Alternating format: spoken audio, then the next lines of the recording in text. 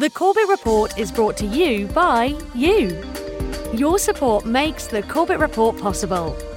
Sign up for the subscriber newsletter or purchase a DVD at corbettreport.com/support. You're listening to the Corbett Report. corbettreport.com.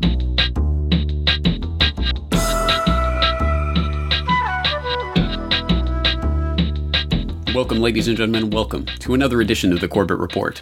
I'm your host, James Corbett of CorbettReport.com, coming to you, as always, from the sunny climes of Western Japan, here on this 16th day of August, 2013.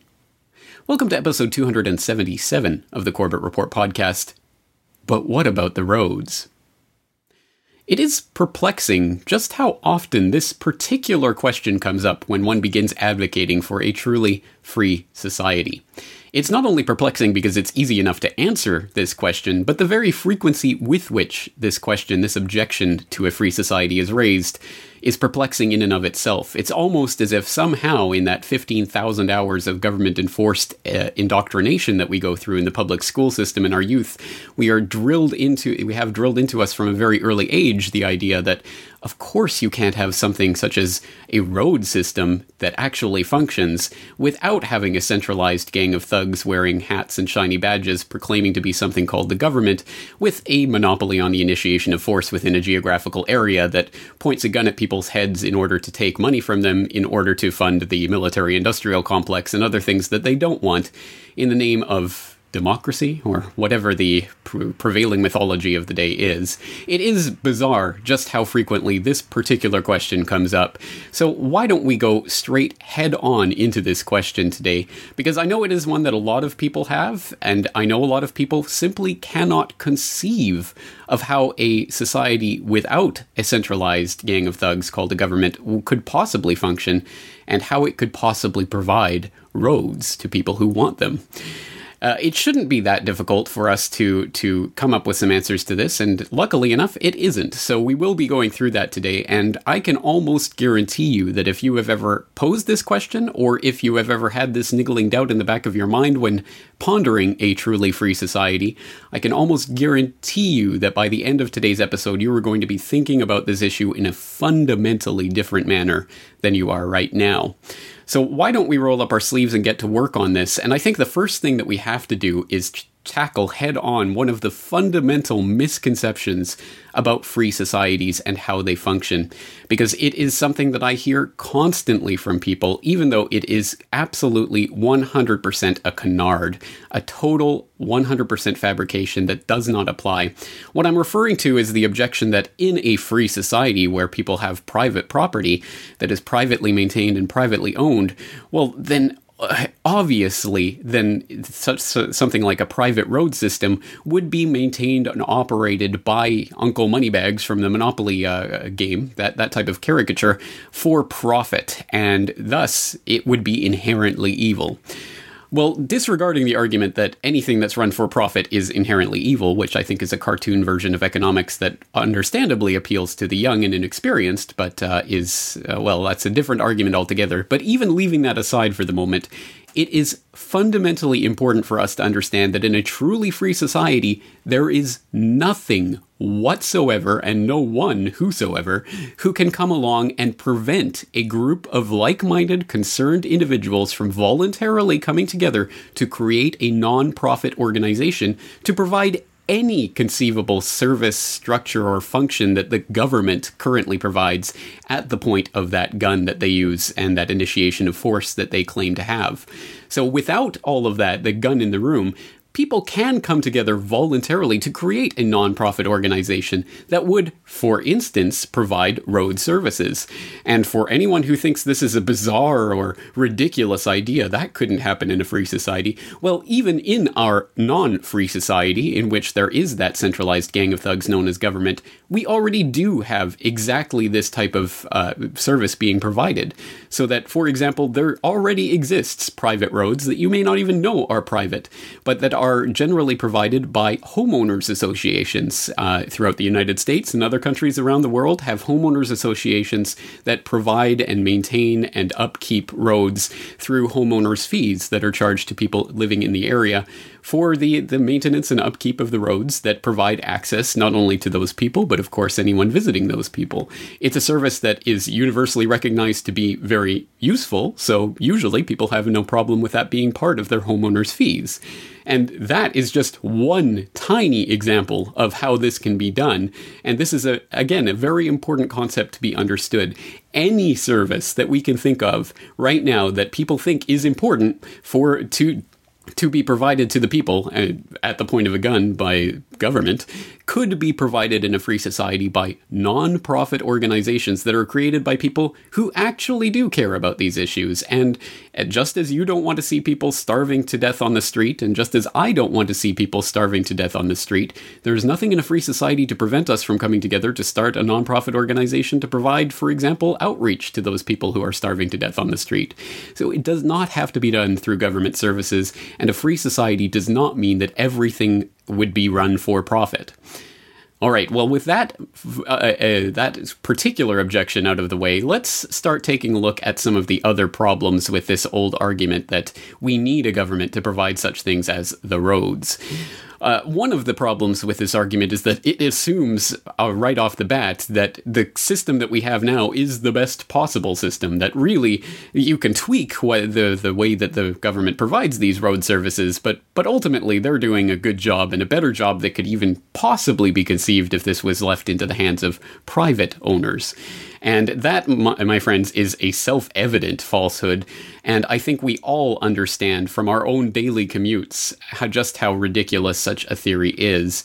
And I'm sure you probably don't have to go very far out of your way on your daily traffic routes, assuming you do use these roads, to find evident examples of not only roads that are poorly maintained, if at all, or roads that are constantly being dug up and paved over, as is the case here in Japan, where the entire construction industry, including, of course, the road maintenance industry, is nothing other than a government boondoggle and a sinkhole for corruption and, gangster influence, direct mafia influence. And of course, there's not only those types of problems with the roads, there's also, of course, the congestion and traffic, which we tend to think of, well, that's just a part of the roads themselves. There's nothing that can be done about that. But as we will see later in today's episode, there certainly is something that we can do about it, although it's generally not something that happens by government initiative for obvious reasons that will become obvious. But probably the most important thing to keep in mind is that the roads, as they stand today, are a death trap. The carnage that takes place on the roads of the United States and other countries around the world each and every day is almost unimaginable. Tens of thousands of people in the United States and hundreds of thousands around the world die every year in traffic-related accidents. And in fact, in 2004, traffic-related injuries was the 9th leading cause of death in the world. And by 2030, it is projected to be the 5th leading cause of death.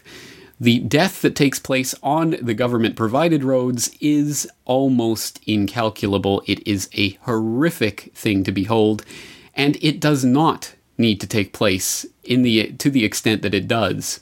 And this is something that we'll be able to address also in today's episode, so we have a lot on the plate to talk about. But again, it's important to understand that private roads do already exist, so it is not a radical idea to think about how a system of private roads could or would function in a free society. And in fact, this is something that has been talked about, thought about, written about, and generally pontificated on in great detail by a great number of thinkers. And today we're going to be talking to a couple of those thinkers, and in fact one of them is Walter Block, Dr. Walter Block, the professor of economics from Loyola University, who has been a guest on this program a couple of times now in the past. But just this past week I had the chance to talk to him about his work on this very subject called the privatization of roads and highways. For those of you who haven't read this book and who do have these types of questions, doubts, complaints, objections, and criticisms about the idea of the privatization of roads, I would wholeheartedly recommend this book, because I can almost guarantee you every objection you can possibly think about has not only been covered in this book, but covered in this book in a great degree of detail. And we get some of that flavor from the conversation that I had with Dr. Block earlier this week. But right now, let's listen to an excerpt from this conversation where I talked to Dr. Block about the history of roads and how they were provided for without government monopolies in the past, and also one of the major objections that a lot of people have to the idea of private roads.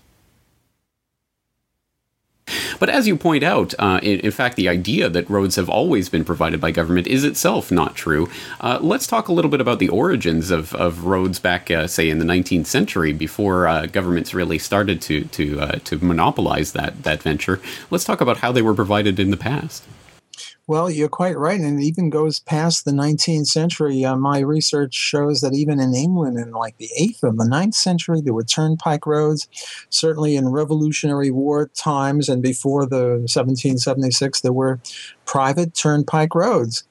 Somebody would get up on his hind legs and make a road between A and B and then start charging people.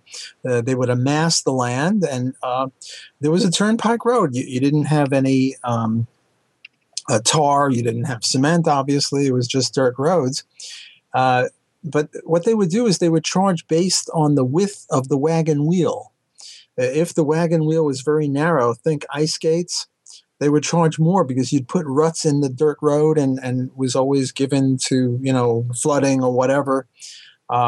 Whereas if you had a wider wheel, think steamroller, you would flatten out the ruts in the road and they would charge you less because you were sort of helping the road. And they would charge more for 2 axles than 1 axle, and based on the number of horses. Namely, it was a rational enterprise. It was 200 or 300 years ago, so you're not going to expect anything modern. But we had private roads. And it was a viable system, except what happened was that the police, which was the monopoly police, refused to protect the road owners against claim jumpers or people who would try to avoid the payments. And obviously it couldn't be viable if the police who seize a monopoly of this and then refuse to protect private property rights. So then the government took over all the roads. But the idea, you're quite right, that when libertarians try to convert people to libertarianism, non-libertarians, one of the first objections will say, well, how about the roads and the highways and the streets? You can't do that by private enterprise. It must be a government thing. It's always been government. It hasn't. History shows that we've had private roads which were viable commercial activities, and presumably they would be competing. Now, I don't know how they would. I don't know that there'd be much of a death rate with horses, although some, but nothing like with cars. I mean, horses go 10, 12, 15 miles an hour. Cars go 70, 80, 90 miles an hour. So obviously there'd be more deaths. But I imagine that there was some sort of competition and try to make a better road and fill in the potholes and fill in the ruts. And it was a viable enterprise. People have this prejudice against long, thin things like roads, but also sewage lines and water lines and electrical lines and telephone wires when we used to have telephone wires before the advent of cell phones, and all sorts of things like that. And there's this prejudice not only on roads but on all long, thin things like that somehow the government must do it because private enterprise can't. And I think that's also a mistake. So there's a lot more to say about this. Unfortunately, we don't have an infinite amount of time, so perhaps we'll draw the conversation to a close. But before we do so, you bring up a very interesting point about the way that the private road system of years past was undermined by the monopoly power of the police refusing, for example, to enact any or to enforce any laws on these private roads. If we were to achieve a free market society for the roads specifically, wouldn't we face a similar problem again with government monopolies of power refusing to act to enforce rules of the road? Yeah. So I would advocate not only private roads, but also I advocate private police. You're safer in Disney World than you are in Audubon Park in New York, in New Orleans, or Central Park in Manhattan. I would say that if we had full free enterprise, where, my motto is, if it moves, privatize it. If it doesn't move, privatize it. Privatize everything, because everything either moves or doesn't move. We would also have private police. But we could still say, let's denationalize the roads. Let's get rid of road socialism. And if the police was still there, well, then the police would have the obligation of making sure that the rules of the road of each owner were upheld. Or each road owner would have his own police, like Disney World has their own police. They have private police on Disney World, and if you act obstreperously, you're going to be surrounded by a bunch of ducks and mice and cats or whatever, all packing heat and being very polite to you, not like the city police, and saying, "Come with us, sir." Well, we could have that sort of a thing on the nation's highways as well. Excellent point. I know I said I was going to draw the conversation to a close, but this actually does bring up a point that I know we should address, although I don't think it should need to be addressed. But there was always the people out there who will raise the objection that, well, what if we are in this society of free markets and free roads, and there's only one road to this hospital, and someone decides to charge $1 million to travel upon it, and then people will die because they can't get to the hospital, or they will be forced to pay $1 million. I think this is a juvenile type of argument, but it is one that is always raised in this type of conversation. So what would be the response to that? Well, let me just say that more than half my book, maybe 40% of it deals with how would it work, and the other 60% deals with objections. There are 25, 30 different objections, and this is certainly one. I call it the blocked-in problem, or the blocked-in threat. The way I see it is, I buy a house, and now I want to get out onto your road, you dirty rat, you, and you want to charge me $1 million every time I want to get out or in. And now either I have to get a helicopter, or I have to become a good pole vaulter to, get over your road or something. See, right now, when you buy a house, what you're going to do is get title insurance, because you don't want someone else to come along and say, hey, the guy who sold you the house, guess what? He didn't really own it. I'm the rightful owner, and get out. And get out of my house. What you're going to do is have title insurance to make sure that the person who is selling you the house is really the owner of it.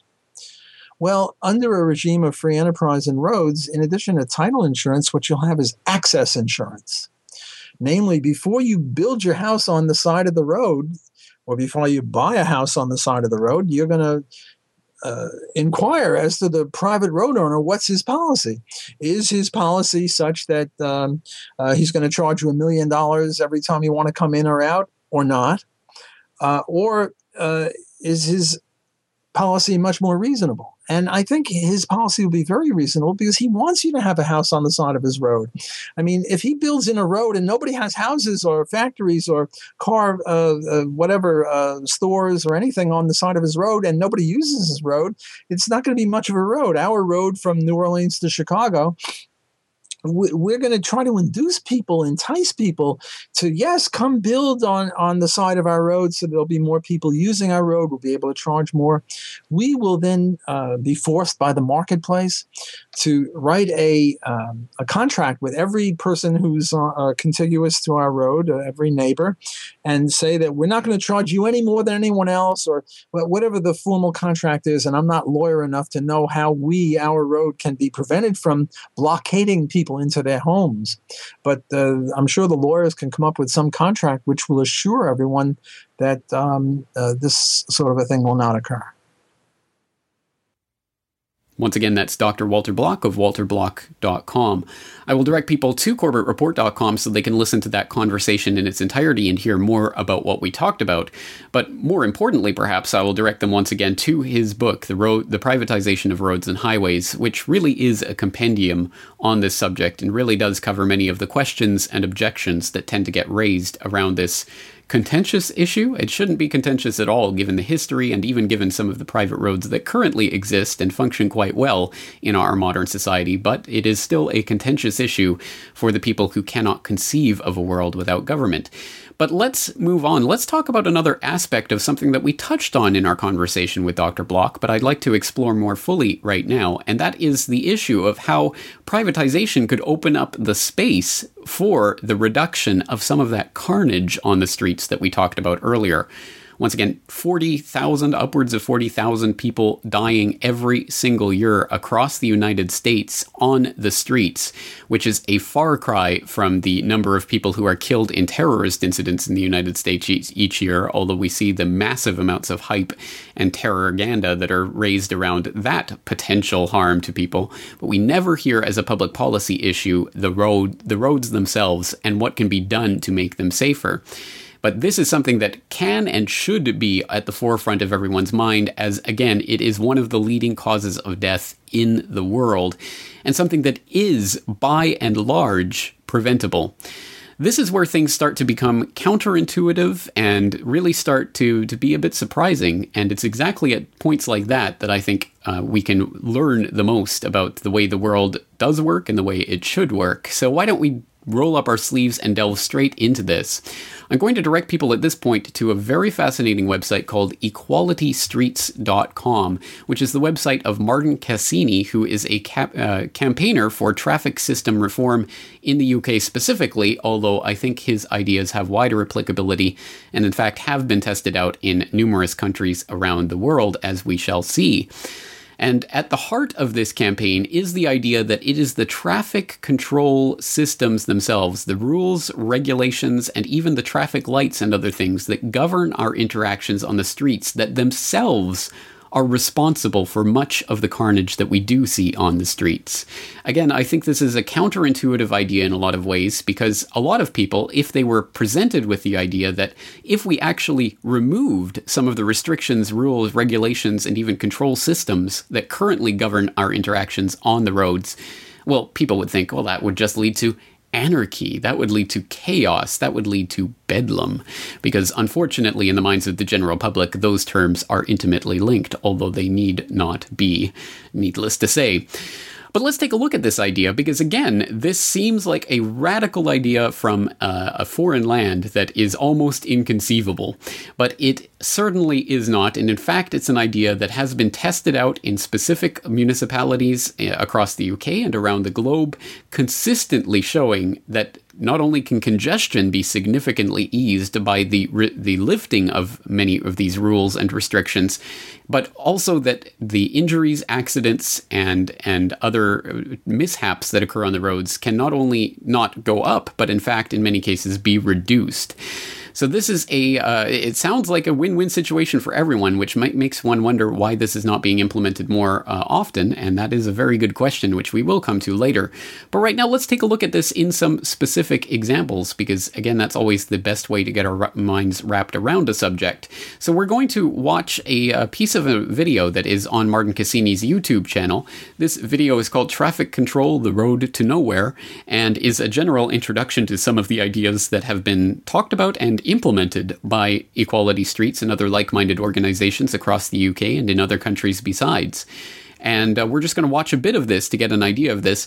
For people who are listening to the audio-only version of this podcast, there are images here, which I think it would be highly beneficial for you to be viewing. So if you can, I would suggest you switch over to the video version of this vodcast right now.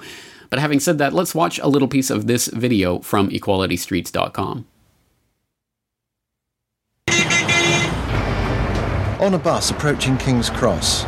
It's outside rush hour, so we should sail through, especially if the claims made about the congestion charge are true. But there's a reason why we're going nowhere fast. We complain about the traffic and blame other drivers, but could it be traffic controls that are the problem? There's too many red lights in London, I think. They need to be red for an eternity. They're a waste of time with traffic lights. We're waiting too long for nothing. Traffic lights make us stop when it's safe to go, defying common sense, extending journey times, and producing congestion which costs the economy 20 billion a year. Astonishingly, the current system by which we live and die has never been tested. Most of it was just invented in a fairly ad hoc manner and often without real consultation or testing. What we've got here is at one time there probably would have been a person stood there, making decisions based on where the needs were. That person's been replaced by an automatic system which has no flexibility or discretion. Traffic lights are a very crude, if you like, metaphor for being regulated and audited, told what to do, rather than being able to take control of your own destiny. I think what we hate doing is being forced to do things that make no sense. And the ultimate cry against bureaucracy is that this doesn't make sense, or it's wasting time. If you're blindly told to obey something or do something and you can't see the reason for it. Or you've been given a reason, but that reason is clearly defective. Or inappropriate for the context of the moment. What happens when controls are absent? Is there a breakdown of civilization as we know it?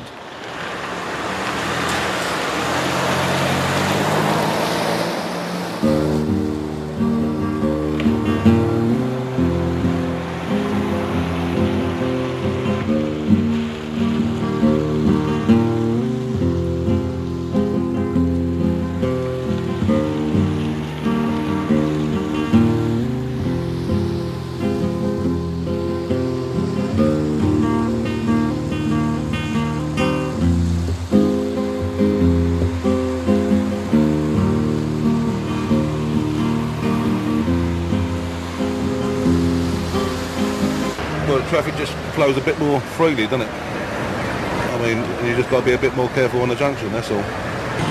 Here we are in Gossip Square, as it's known, in Norrköping, Sweden. Tell me about this square. I mean, we're just standing in the middle of the street.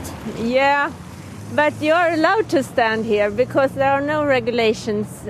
It was a regular traffic crossing with traffic lights and quite a lot of accident reported. And now, since it has been redesigned and the traffic lights are removed, there has been no accidents at all since September 2000. Okay, motorists and able-bodied pedestrians might get on better without lights, but what if you're disabled or blind? The problem is the way drivers hog the road, dominate the street environment. Now, we've allowed them to do that by all our highway engineering things and so on. But what we should be thinking about now is how we can encourage drivers that they have to drive in a different way. So let's start taking these things away. It might be traffic lights first, it might be road markings, the white line, all those sorts of things. And then look at what that does to driver behaviour and what it does to opening up the urban environment for pedestrians. Well, with us in the studio now, Martin Cassini, who authored that report, or polemic, I suppose, and Robert Gifford, who's of the Parliamentary Advisory Council on Transport Safety. At the very least, you can't argue on the emissions point and the pollution point. They're very bad traffic lights from that point of view. Certainly, there is a big question about whether traffic lights are the most effective way of managing traffic in an urban area. There's a common misconception that if you take away the lights, people are going to drive fast. Actually, the opposite is true. It's a counterintuitive idea, but it's the green light that encourages the speed, that licenses the aggression. If you take away the light and there's uncertainty at the junction, people naturally approach slowly and filter. That's just as we do. That is absolutely right, isn't it? People sit there at a traffic light, revving the engine, waiting to get away, and if they come up to a junction where there's no light, they do go slowly. A new hierarchy emerges with vulnerable road users at the top. Pedestrians in the shared space scenario, when there are no lights to dictate behaviour, are seen as fellow road users rather than obstacles in the way of the next light. That's a fair point. That's a very fair point, and of course all motorists are pedestrians. Once again, that's a video that was put together by Martin Cassini of EqualityStreets.com. So earlier this week, it was my great pleasure to talk to Martin Cassini, and that interview is now posted to CorbettReport.com. I really would recommend strongly that people do listen to this interview in its entirety. It really is, I think, an important interview because of how surprising it is. And this seems like one aspect of one problem of society generally. But the implications of the proposed solution to this problem, I think, are much, much wider because this rests on an underlying ideology that does challenge many of our fundamental underlying assumptions that have been really drilled into us from early age by our government indoctrination, that rules and regulations handed down from on high by regulators and legislators in foreign cities or cities far away from where we reside is really the way that we should govern interactions between human beings on this planet. It's a really fascinating idea, and we have to see how this develops in the course of the conversation. So let's listen to a little bit of my conversation with Martin Cassini earlier this week. Once again, his website is equalitystreets.com, so I'll ask you to check that website out. But we'll listen to a piece of this interview, starting with where I asked Mr. Cassini to tell us about some of the examples that his organization has been involved in bringing this idea of the lifting of traffic rules and restrictions in various parts of the UK. Well, I'll just go back to the first, to when I saw the light about traffic lights. That was in Cambridge in the year 2000, Cambridge, England, not Cambridge, Massachusetts, where I was living at the time. And I approached a junction, a traffic lit junction, where normally I'd have to wait at least 5 minutes to get through this junction. 3 entire signal cycle changes to get through. And it was always congested, this junction. On this particular occasion, normal time of day, it was about lunchtime actually, I sailed through. There was no congestion. There was a complete, the place was deserted. I wondered suddenly if there was a bank holiday that no one had told me about. And then as I sailed through, I craned round and noticed that the traffic lights were out of action. Now, I'd often thought that traffic lights were badly timed, with often you approaching a green light and suddenly it would change and you'd have to screech to a halt or stop and wait, and often there'd be no conflicting traffic. But on that particular day, I suddenly realized that traffic lights per se are maybe bad news and are an unnecessary evil rather than a necessary evil.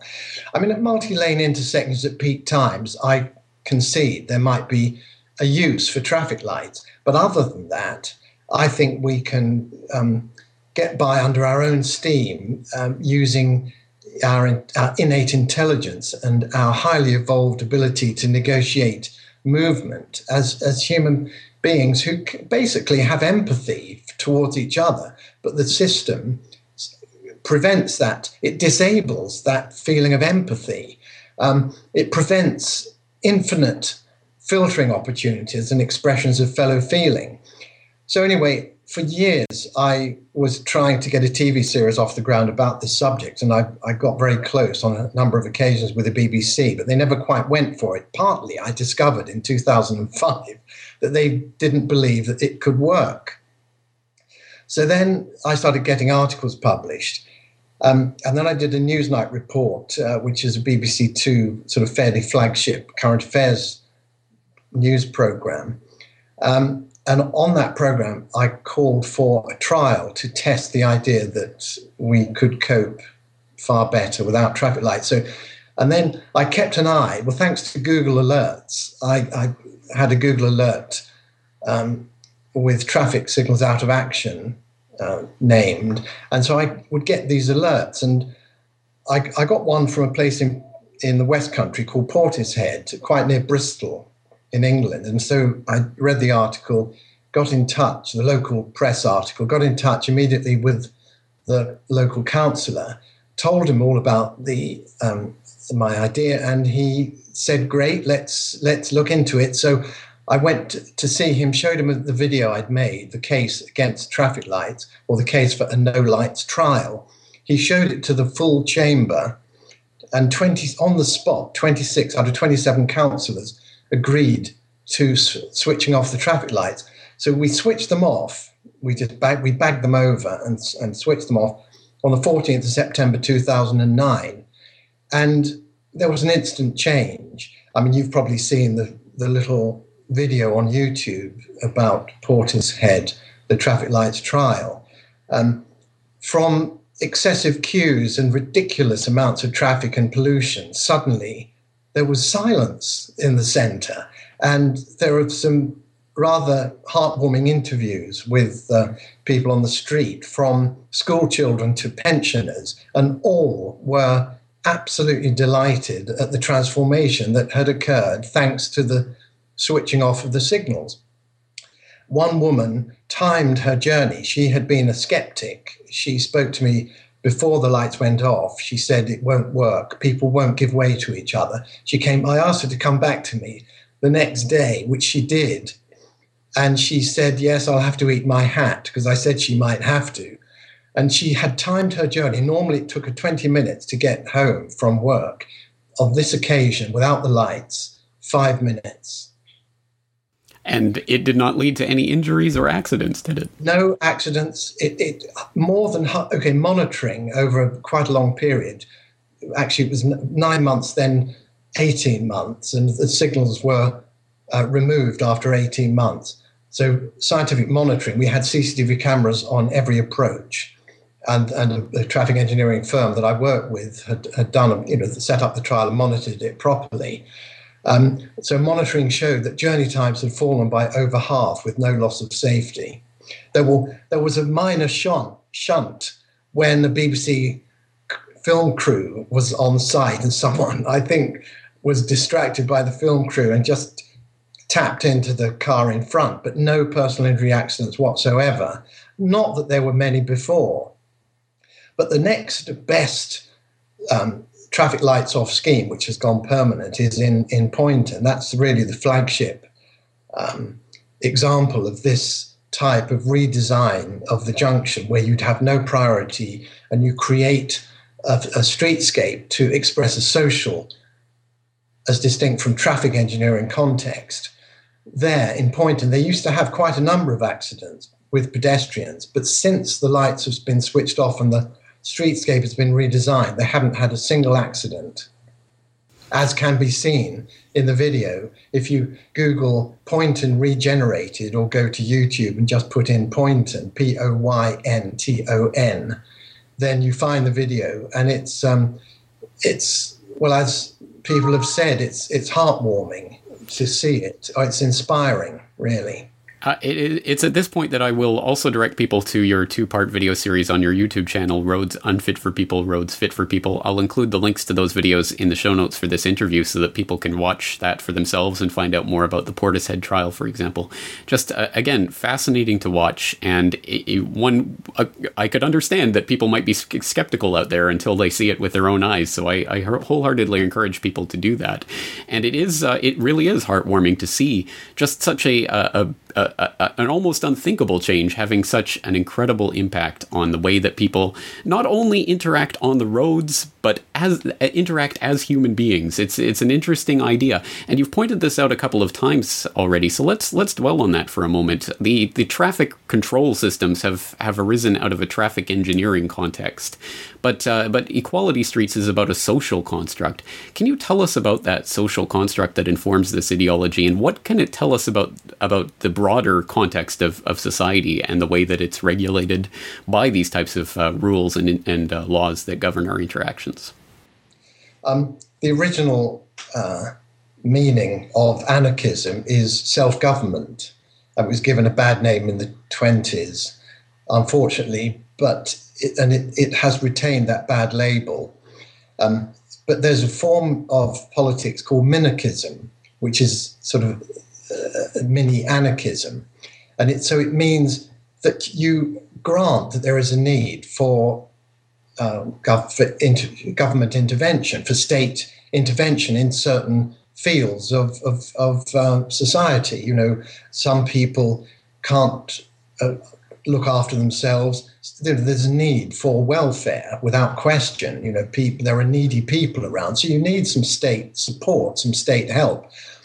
But minarchism is about minimal state intervention, and so it maximizes our innate ability to cooperate and to feel empathy for our fellow human beings and to self-regulate. So the traffic, the idea of Equality Streets does really symbolize that wider idea of self-control being a better model, if you like, for organizing society than state control in every sphere. Interestingly, in this country, in the UK, the Conservative, which is the right-wing side of the political spectrum, they tend to be more interested in my ideas, which sort of troubles me, actually, because my sympathy is with a fairer distribution of wealth. So I have more sympathies with the left side, but an old friend of mine who is in the House of Lords in England. She's been a Labour firebrand all her life. And I went to see her to talk about these ideas. And she got the idea within minutes. But she said you'd have trouble persuading Labour because Labour likes regulation. And unfortunately, it's an odd thing about socialism that they don't seem to trust the individual to do the right thing. I sort of believe in benevolent dictatorship in a way, the Platonic idea. And I don't think that's ever been tried. But so minarchism is sort of a concept that comes close to that. I mean, you do need a strong, intelligent person at the head of things. I don't think democracy might be the least bad system that exists currently, but it's not the ideal system because all sorts of self-interest groups get involved.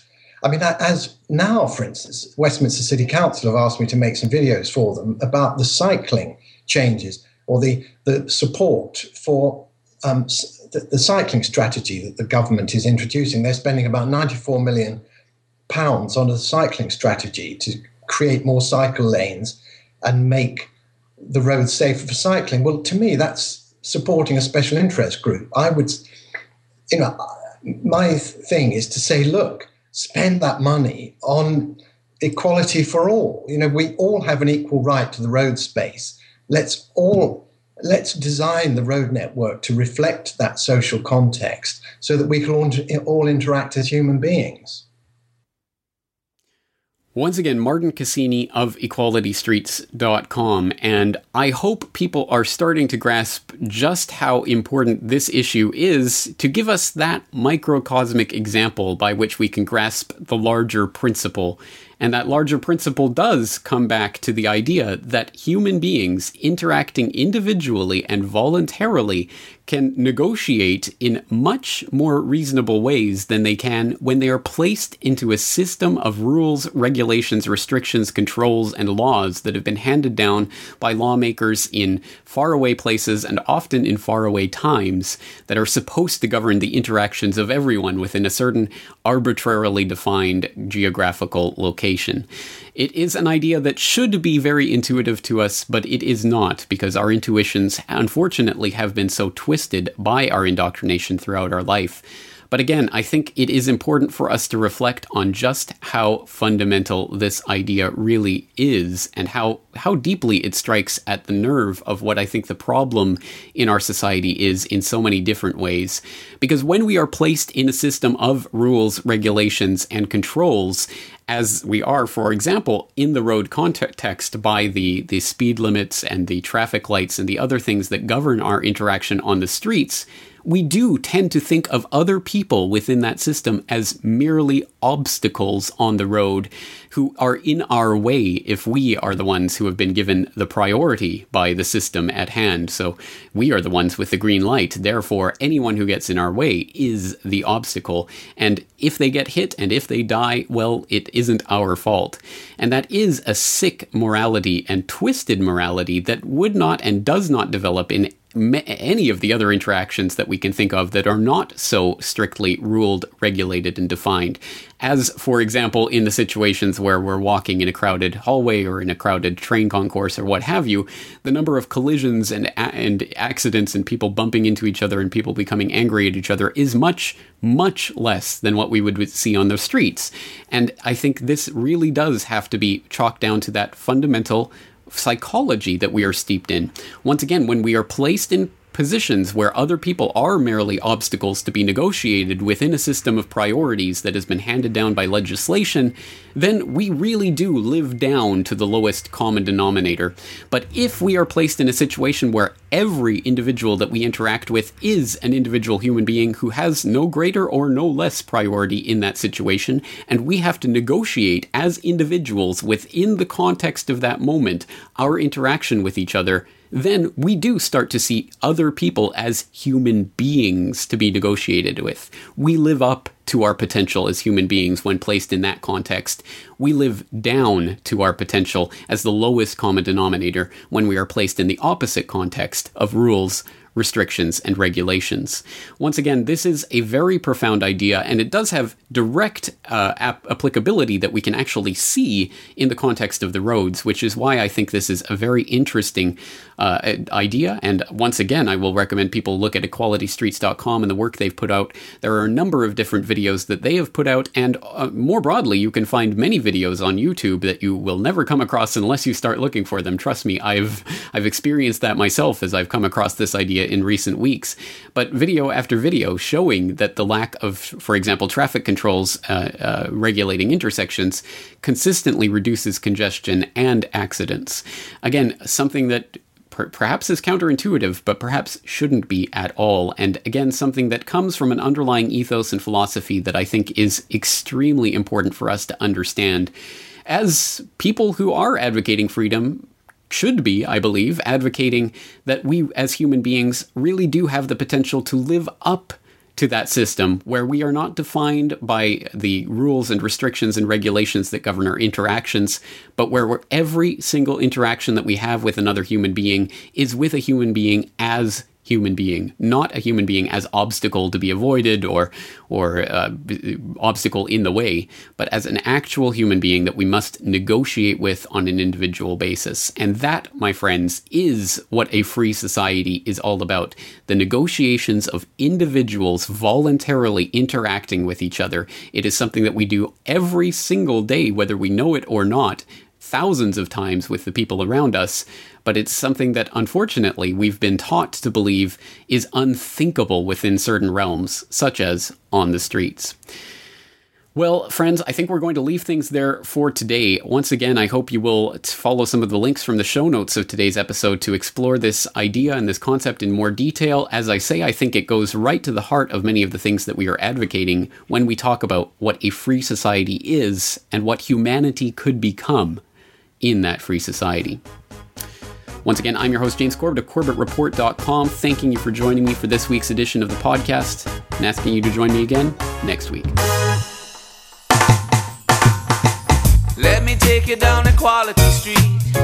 You never know the people you meet. At the end of the street is a golden gate. It let in love, it don't let in hate, no.